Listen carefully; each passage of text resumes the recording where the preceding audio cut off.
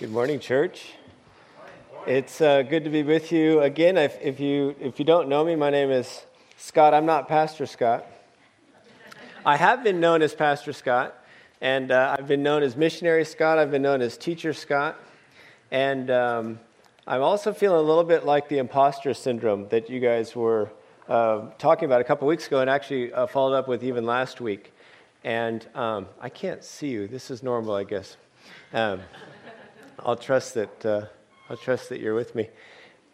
Imposter syndrome, only in that at the moment, I'm not working as a pastor. I am over the hill in Scotts Valley. We are my wife and I. My wife, Sally, brings you greetings. Sally and I preached here about a year ago. It's just after you went on the gleanings trip last year. It encourages me to hear that you're doing that again. We're trying to put a team together for our church to do the same thing. Because when Sally and I were here, we were so impressed, and what a great opportunity as family. I mean, half your church just left. I hope you guys know that. Things are going on here, and, if the next generation can come up, and that's what's being modeled to them, praise God. Anyway, all that to say is I'm happy to be here. I'm working as a painting contractor right now in Santa Cruz area. I started at Mission Springs and keeping the lights on. I'm licensed and got my insurance and all that, but I do feel like an imposter sometimes. I feel more like a pastor than I do a painter, but I've been painting now for a couple of years, and I get opportunities to preach. I get opportunities to serve in different ways. My wife and I are involved in leadership at our church, and we do a lot of things pastorally. So when Pastor Scott asked me, Pastor Scott, to fill in for him, I'm always a little apprehensive because, the joke amongst pastors is that you want the visiting pastor to be okay. You want him to be faithful to the word, but you don't want him to be that good. Because people were like, oh, good, Pastor Scott's back after the silent retreat. So that's what we're going for this morning, and I hope that's okay. We're going to take a little bit of liberty. The passage this morning, John Stott says that Romans 8 is without a doubt one of the best known, best loved chapters in the Bible. I'm going to have a hard time. I'm just going to leave my glasses on. I hope that's okay. I'm going to read the passage for us, and I don't know if we have that slide. Yeah, there it is there. There is therefore now no condemnation for those who are in Christ Jesus. For the law of the Spirit of life has set you free in Christ Jesus from the law of sin and death. This is a fantastic series you guys are doing this year, Be Like Jesus, and taking this month to think about things where we're not like Jesus. And again, I mentioned the imposter syndrome. I was impressed last week. I appreciate for the two people who came up to share their interactions with how they're feeling about being an imposter, both and maybe in the way of the dad, I'm with you. I don't know you, but he talked about being an imposter dad, sometimes feeling like he's inadequate. I have a 13-year-old, an 11-year-old, and we've got a lot of change going on in our household, and my wife's doing a better job at me to keeping up. But it's a challenging thing, and it's a challenging thing as believers. And I believe the woman also shared just about how it's hard for us to deal with those inner feelings of guilt, and we want to be a better Christian or followers of Jesus and be better at that, but we're a little bit conflicted. And I appreciate just that opportunity as you as a church to kind of reflect back on that. And this passage draws us to that for sure this morning. I grew up in Oakland. I was born in Berkeley, grew up in Oakland. When I was about 10 years old, actually about the same age as my 11-year-old son, we have similar characteristics. We're a little bit cheeky, we're playful, we get in trouble a lot, really active. I went through a stage where I like to see things burn. If you're a parent, you'll appreciate this. I don't know if this is a young boys thing. I know girls are curious as well, but they're much more polite about this. Boys will just start burning stuff. Well, I kind of got into that stage, and I was kind of obsessed. My dad took me to our local hardware store, MacArthur Boulevard, if you guys know Oakland. The man running the store was a family friend for years, John Vollstrom, if any of you know his name. And my dad went upstairs into the office to settle accounts. In those days, you could run a tab, and he extended that to our family growing up. And I was wandering the aisles, and hardware stores, if you're a boy, as a kid, are fantastic. Everything's there. The world's of possibilities. I mean, and when I came down the aisle and there was those long boxes of matches. Do you guys know what I'm talking about? The long ones you take on camping trips or you light your fire with. Well, as a kid, the long box of matches, it's just like, wow. You just wonder, what could I do with that? And at this stage, I was into burning things. I had the the magnifying glass, and I was setting small fires, and I thought to myself, it would be great if I could get my own box of matches. So I kind of looked around, and I had a time in my life where I was shoplifting, and praise be to God, there's grace. But at this time, I just discreetly, what I thought discreetly, took a box of matches, not the little box, slip them in the pocket, not the pretty good sized box that you would, light a camp stove. I went for the long ones. You know what I'm talking about? So you get the match and the fuel all in the same container. I did that. I slipped it under my shirt. Well, unbeknownst to me, my father and the owner of the store, John Vollstrom, same church, Berkeley Covenant and then Oakland Covenant, and they're looking through the two-way glass in the office, which looks down on all of the aisles of the store. It's a very unique security system, And there I am, and they're just watching me put the matches in my jacket, or up underneath my shirt, in my back pocket. I thought I was clever. I wandered around. I played with the nuts and bolts. I weighed a few bolts, and Dad finished up. Well, John came down, and he found me in an aisle. John, the owner of the store, he put his hand on my shoulder, and he said, I don't think that you meant to buy those matches. And I said, oh.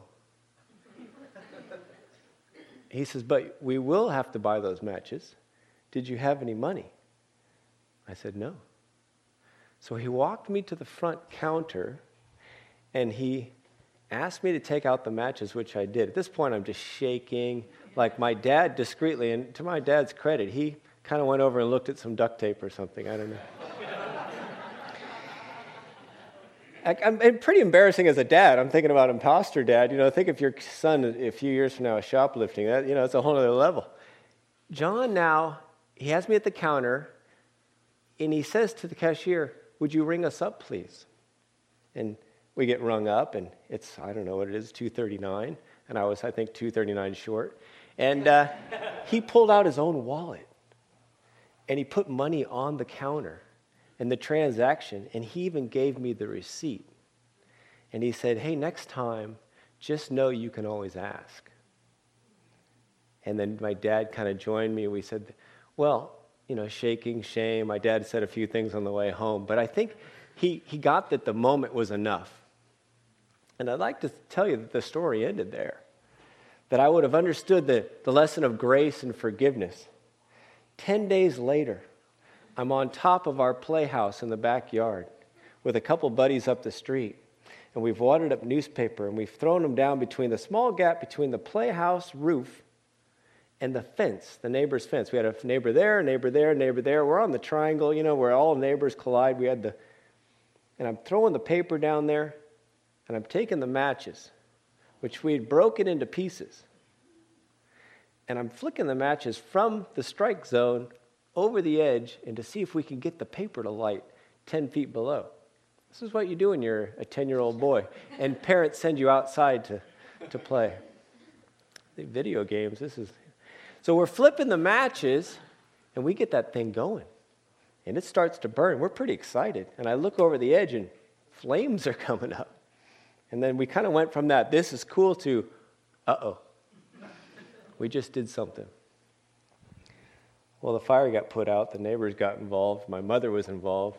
My father definitely got involved when he got home from church. But how did I go from grace and experiencing one of the best life lessons that I ever could have about forgiveness and grace to wanting to burn again?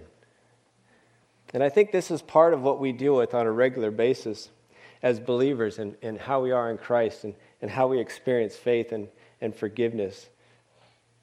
Clyde Snodgrass, this is an author from North Park, from our seminary there in Chicago for the Covenant. For those of you who are familiar with the Covenant, Clyde Snodgrass wrote a book. It says this: Who God Says You Are, a Christian Understanding of Identity.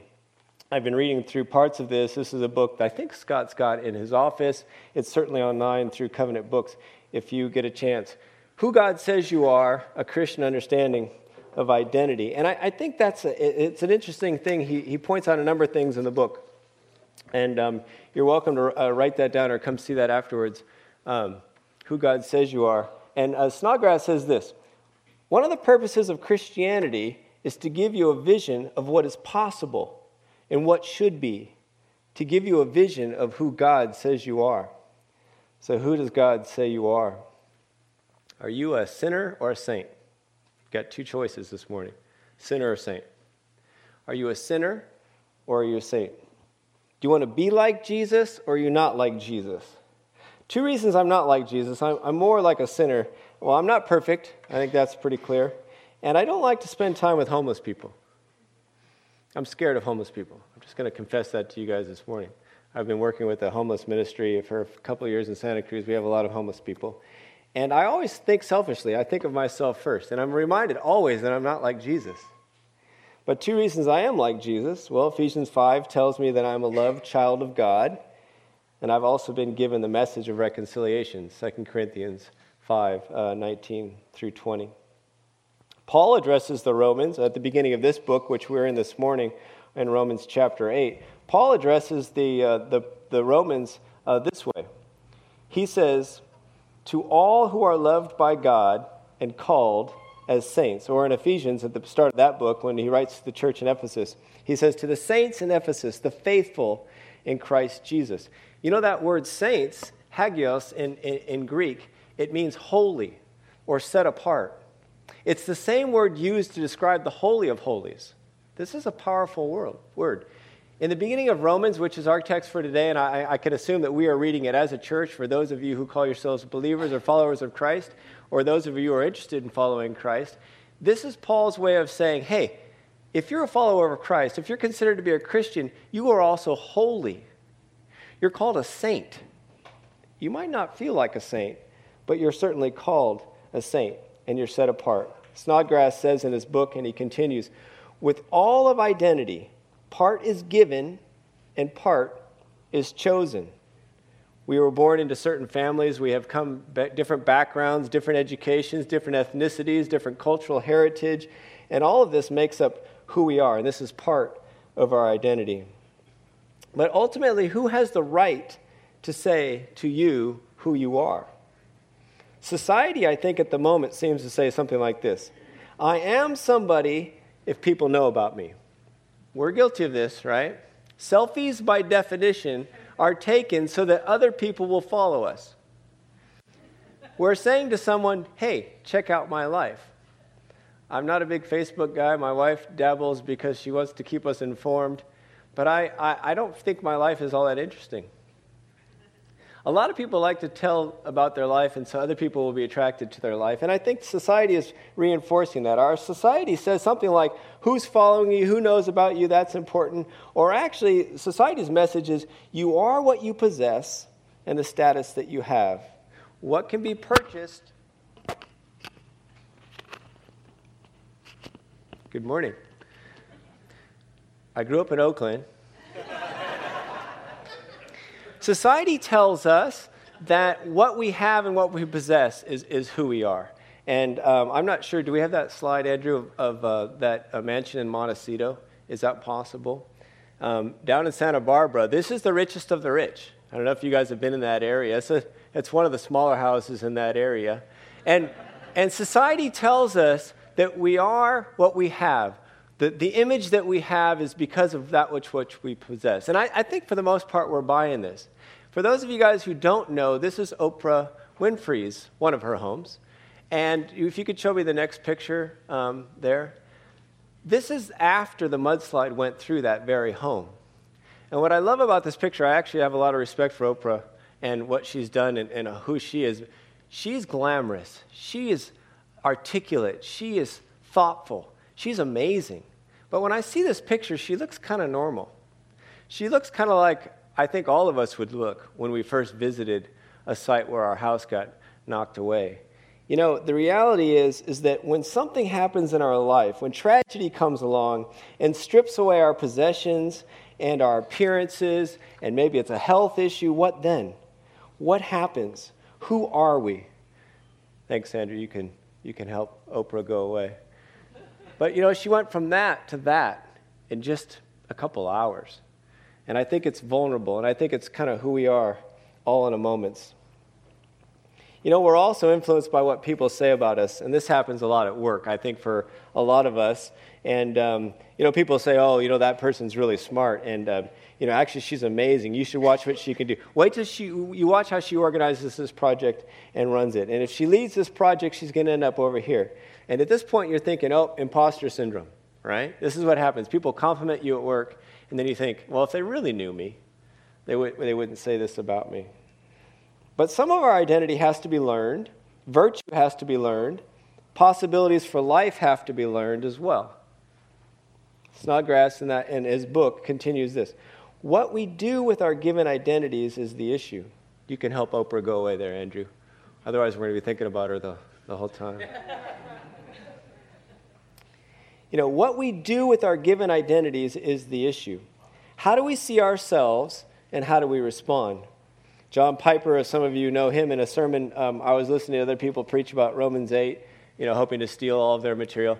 John Piper said in his sermon some years ago about this, he says, the power of the words, now no condemnation, in verse 1 of our text this morning, is saying this: all of God's wrath against our sin is replaced with all of God's mercy. All of God's wrath against our sin is replaced with all of God's mercy. That's amazing. That's fantastic. He says, in Christ Jesus, God is always for you. And he always sees you this way. God is always for you. He continues, if this truth that God is only for us and not against us, and that he is for us with almighty mercy and omnipotent assistance all day and all night, waking and sleeping, oh, how differently we would live and sleep. What freedom. And yet many of us don't feel free. Many of us struggle a lot with those feelings of what do I do with my sin? What do I do with my guilt?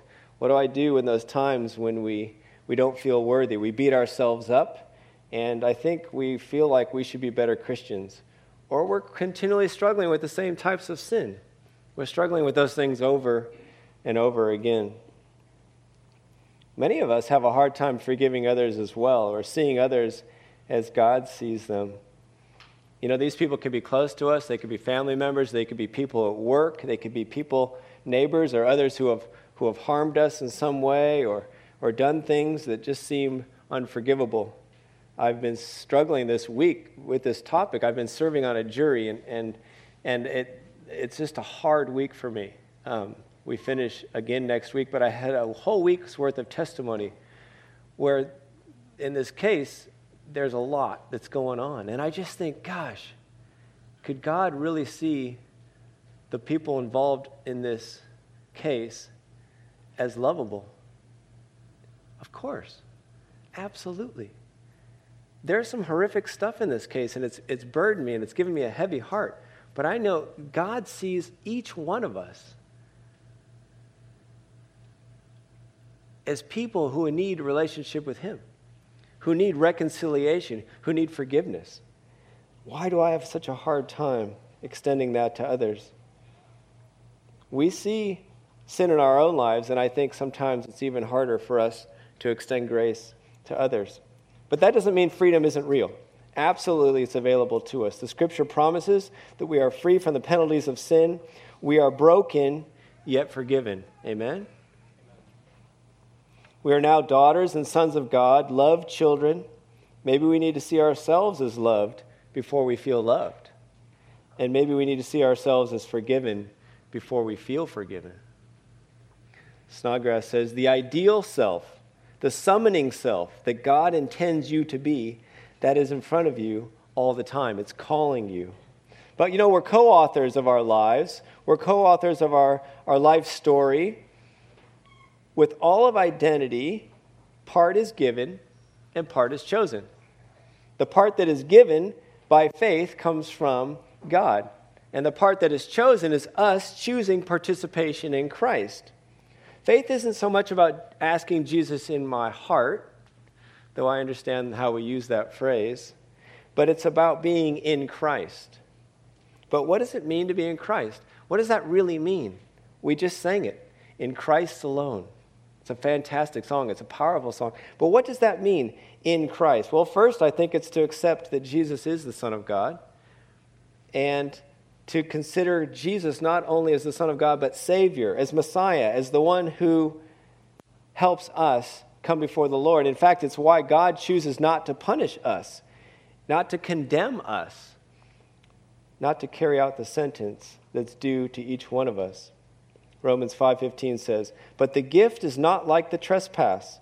For if the many died by the trespass of the one man," that's Adam, "how much more did God's grace and the gift that came by the grace of the one man, Jesus Christ, overflow to the many?" Romans 6 tells us that in Christ means dying or being baptized into his death, rising with Christ to live with him. And Ephesians 2:5-6 says this. There's this great phrase in Greek. It's synagoguero.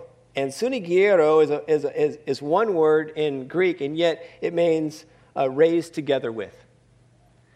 There's this powerful phrase in Greek where it only happens because there's something else. Raised together with, crucified with, raised together with, seated with. And all that with is with Christ.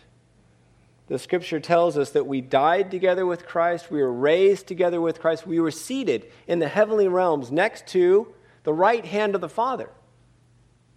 Right hand. Who sits in the right hand of the Father? It's Jesus. So you got God the Father. I don't know what he or she looks like to you. I got the old man with the cane. The funny thing is, and we don't have time for this, so don't do it, Weiss. Okay, I'm going to do it anyway. Jesus, with his human body, helps us to relate to God the Father. You got the Father, Son, and Spirit, but the Father doesn't look kind of like a father, you know? See, I've already lost you. But you got God the Father, you got God the Son, and then we're seated next to the Son. What is true of Jesus is now true of us as well. And yet we don't believe it. We don't feel it. We don't experience it. We're weighed down by our guilt, our sin, and we don't often experience the joy and freedom that God has in mind for us. But Paul struggled with this, absolutely struggled. In chapter 7, right before this, he basically says, hey, the law is good, the law is holy, it's supposed to point me towards Jesus and help me to be a better person and follow me in a relationship with God. But the reality is that the law, what I want to do, I can't do. The law is good, but I can't do it. I know I'm not supposed to sin, but I keep sinning. Paul says this in chapter 7, the whole chapter. And then he says, but thanks be to God. There's Jesus. I mean, he didn't say it like that because it was in Greek. But that's what he says. And then we get to the therefore. But thanks be to God, there's Jesus. Therefore, because of Jesus, Paul says, we are no longer enemies of God. We are reconciled to God. We're in relationship with God. We've not been condemned. He hasn't chosen to give us the punishment that we deserve, and we've been given life and freedom. So might I ask that we start with the truth of the Scripture. Believe God's words to you through the Apostle Paul this morning. Therefore, there is now no condemnation for those who are in Christ Jesus. Choose the spirit of life over the spirit of sin and death. And when you do stumble and fall, as we do, know that there is grace and there's forgiveness. Know that God is for us. He's not against us. His almighty mercy is there. He's waiting for us as a loving Heavenly Father to embrace us, to welcome us back. A lot of us have this idea of God the Father with a big stick or an oppressive God or a heavy-hearted God. Maybe some of us have had poor relationships with a father that was heavy-handed. It's hard for us to see God the Father. Well, maybe we had a loving mother. So think about God the Mother. We've got those images in Scriptures to remind us that there is a welcoming back, there is a forgiveness, there is a love, there is a hug in many ways waiting. He wants you to know that you're a child of God. He loves you and has forgiven you. Maybe it's time for you to stop beating yourself up about sin. And maybe it's time for you to start considering what life would be like as a saint. God sees us this way, so why can't we see ourselves this way? Well, for me personally, the obvious answer is sin. I struggle with sin. Lust, selfishness. I've got a huge ego. I don't like to be kind of put down. I'm defensive about everything. I want to be a great dad, and at times I'm not. I want to be a loving husband, and sometimes I'm not. I'm broken. I'm a broken person, but I'm forgiven. Amen? I'm loved, and grace is a powerful thing. It's offered to me because of Christ. I believe it's true. I need to accept the responsibility then for living as a believer in Christ. What's my part of it? Part of our identity is given, and part of our identity is worked out through our lives. And who am I? Do I believe it's true? Can I read the scripture and believe it's true? But I also have to take responsibility for it and seek accountability for those things I'm struggling with. To ask others, how goes your walk with Christ? How are you doing with him? And allow others to ask that of me. I graduated a few years ago from Cal Poly. Like 30 years ago. Cal Poly, I was involved with InterVarsity, a great group of guys I lived with in the dorms and then later in apartments, and we were all involved with InterVarsity. And a number of us, a couple years after we graduated, we missed that camaraderie. We missed those guys being in our lives. So we started meeting for a 3-day weekend. And if you fast forward, all these years later, we still get together once a year for a 3-day weekend.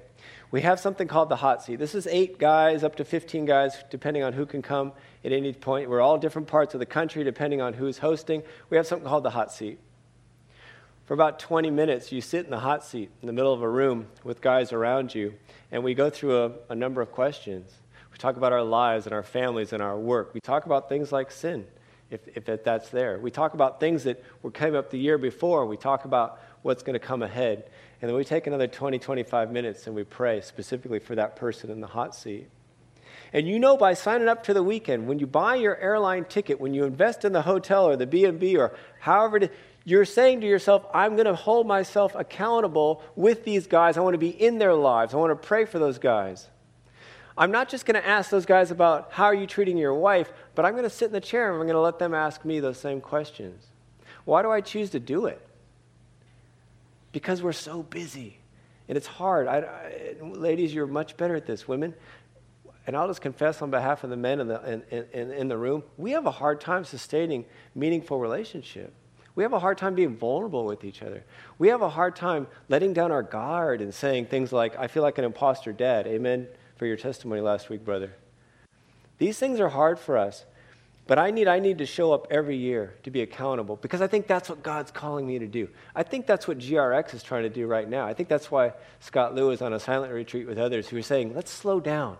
Let's say where we are at with God. Let's take time to be reminded of the goodness of what God is doing in our lives. Let's be in each other's lives, in our small groups, and the way we interact, and family driving an hour from Tracy. Amen. This is good stuff. These are people being in relationship. They're saying, I want to be part of something other than myself. I want to do life and faith together as brothers and sisters in Christ. That really encourages me. It's accountability, and it's an opportunity to hear things, but it's more than that. It's having fun. It's working on something we call sanctification. It's wanting to be like Jesus, and it's wanting to daily make things better and take baby steps to being a better follower of Christ. So come to church knowing you're not alone. All of us experience this in our Christian walk and our faith. We feel like phonies sometimes. We feel like we're sinners, not saints. But we need to know that we're forgiven. And we need to know that we have a relationship with a loving Heavenly Father. So let's encourage one another. Let's be vulnerable with one another. Let's remind people that they're loved. Let's extend more hugs. Is this a hugging church? I don't know. I don't know if it is. It's not a hugging church. Just, be a warm handshake church. So glad that donuts are cut out next week because I love the donuts and coffee at this time because you guys do faith and life and you hang out and nobody rushes to the parking lot after. This is good stuff. And these are your kids doing life together and you guys being honest as parents and saying, we're not doing this right, but we're going to do this as a village, right? It takes a village. And for those of you who are single, know that you're aunts and uncles. And for those of you who are grandmas and grandpas, we need you. We need to do this thing together, not just to raise children, but to raise people in a community of faith And to know that church is multi-generational. How do we do this together? How do we take time to have coffees and breakfast, invite each other into our own homes and be vulnerable with people? Let's remind people that they're loved. Let's give more hugs and smiles.